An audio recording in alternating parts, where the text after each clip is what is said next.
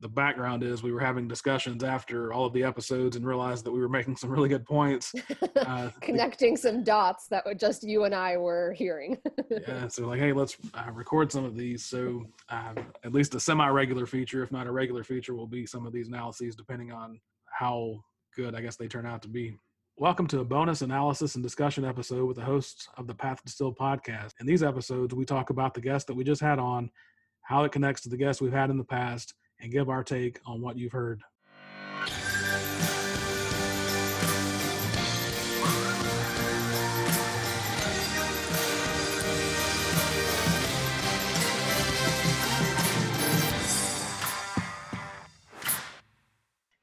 Well, I mean, there's a lot. His story was cool, and it's all he shared was not just about the podcast, but his own story was great. But I was thinking his takeaway from the end, right? I think it's such an important message because there's been so much talk recently, before COVID, there was a lot of talk about burnout, right? Now COVID, there's kind of a different talk about burnout. And a lot of people have pointed to that whole, if you do what you're passionate about, you'll never work a day in your life as kind of like bad advice. And it's true, right? Like if you think about it, like if you find something you're passionate about, you should be super grateful about that. But it's a lot of work regardless, right? And sometimes being more passionate about it actually makes it more, more work, right? And more investment, because that's what the point I was making to him. Not for our listeners that we're not taking this seriously at all, but you and I for this podcast have a different background and purpose, right? And so I think we put a lot of emphasis on the guests we select and how we're trying to kind of tee them up to tell their stories and making sure that that is kind of taken care of. And certainly you do a lot of work on the editing side and all that, but can you imagine being him where he's got all these passions converging, where it's like the storytelling, the music and producing, all these, kind of elements coming in. I can understand why he gets so kind of, why he loses so much energy from it, right? And why it's such a kind of, a process that could lead to like burnout and needing to kind of recover energy and find kind of the next thing that's going to have that creative kind of energetic feel for him. Sure. That's really a key point, right? Is, burnout has nothing to do with whether you're passionate or not. And a lot of times it's actually born more out of the being passionate about something.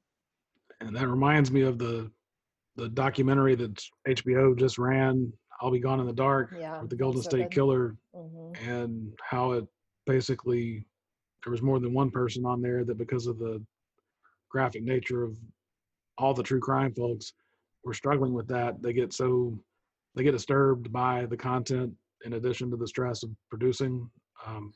And look at her story, right?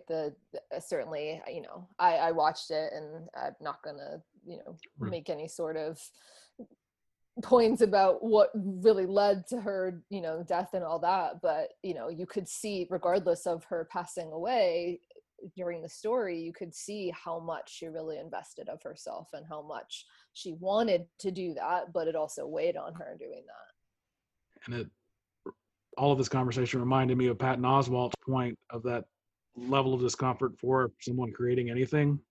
Mm-hmm. And there's a line in the documentary where he says, this is where it's about to happen, that moment of discomfort. But mm-hmm. people that haven't created something out of nothing to that extent may not realize how much it pulls out of you in general. It's draining, even if you enjoy it and love it. The creative process is tough. As I was going to say, right, especially when it comes to creative pursuits, and artists of any sort talk about that, right, that there's certainly so much of themselves that has to go into it. But then also, I love that Brandon today mentioned the kind of validation piece, right? And, when you're in a creative pursuit, there's no objectivity. It's all subjective in terms of your definition of success, other people's definition of success, and whether they like it, don't like it, and what they have to say about it. And so it's, those creative pursuits, I think, pull at your energy in so many different ways. I love all of our episodes so far, but there's no way for me to step back and assess whether someone else would I mean, I think they will like them, and I hope they like them, but there's no way we truly know, right? It's just a guess.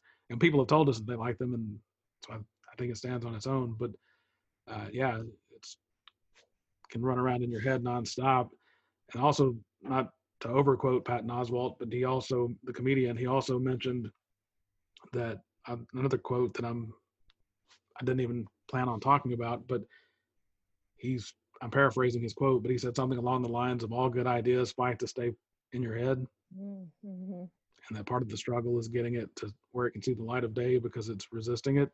And I've forgotten the context of why he brought it up in that particular part of the film. I guess I should put a spoiler alert before any of this, but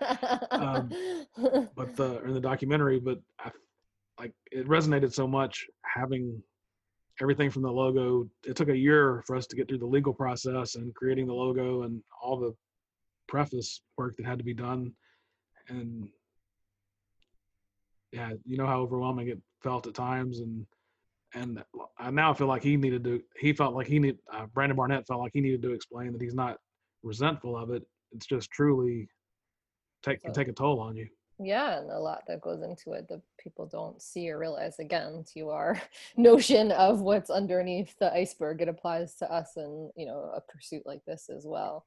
But I thought that was interesting for him too, right? Because I think it's always so interesting to me, people who kind of are in more creative pursuits and talk about themselves the way he did, which was that the creativity is really what drives him, but he's never felt, you know, disciplined, organized, all those types of things, right? But to do the things that he's done, you have to be in some way. It just might, I guess, feel messier, look messier, right? Because if you think about it, right, like you could have had idea after idea after idea, but not actually put any, you know, time, investment, organization behind it, right? And fair to say that he wouldn't have gotten the listenership to any of his podcasts if there wasn't something worth listening to there, right? If it was just a good idea, but not a production that was actually worth listening to, right? So I always find it interesting, right? Because I think people think about it like that, in that way, right? That whole,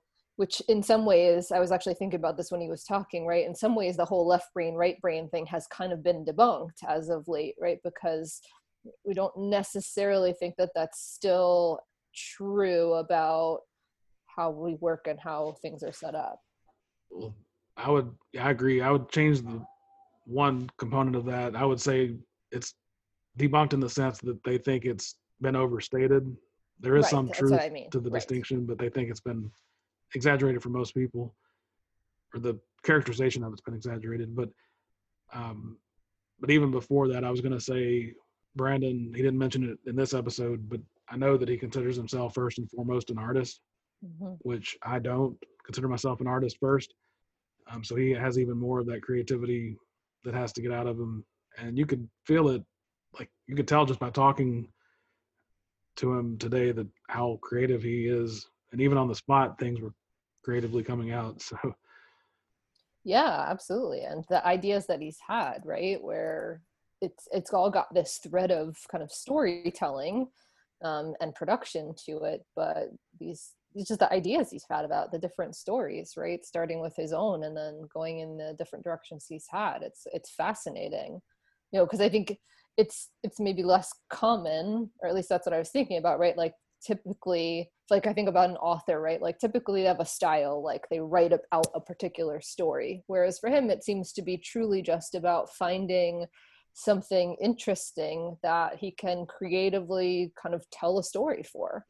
And that's something that kind of, I don't know, I won't say that they all sound like they personally relate, like obviously his story and then this most recent one are about kind of his experiences and things that personally connected, but even the crime stories and that seven stories one that he has the idea for, you could hear a little bit like his interest in there really kind of driving that, not in a self-serving way at all, right? But that it all comes from him finding something of interest and then deciding to creatively pursue how to tell a story and produce this and make it something that people would that would they would enjoy it, and in some cases it sounds like benefit from, whether you have the crime stories, which he said wasn't his intention to help those be solved, but sounds like him putting that together created the opportunity for that. And then with the 7 stories idea,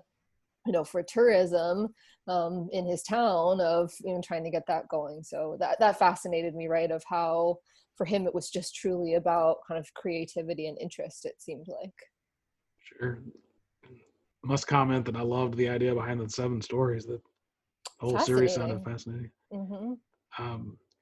And he mentioned having to rattle the bushes, or whatever the phrase would be, to get the information for the crime podcast. And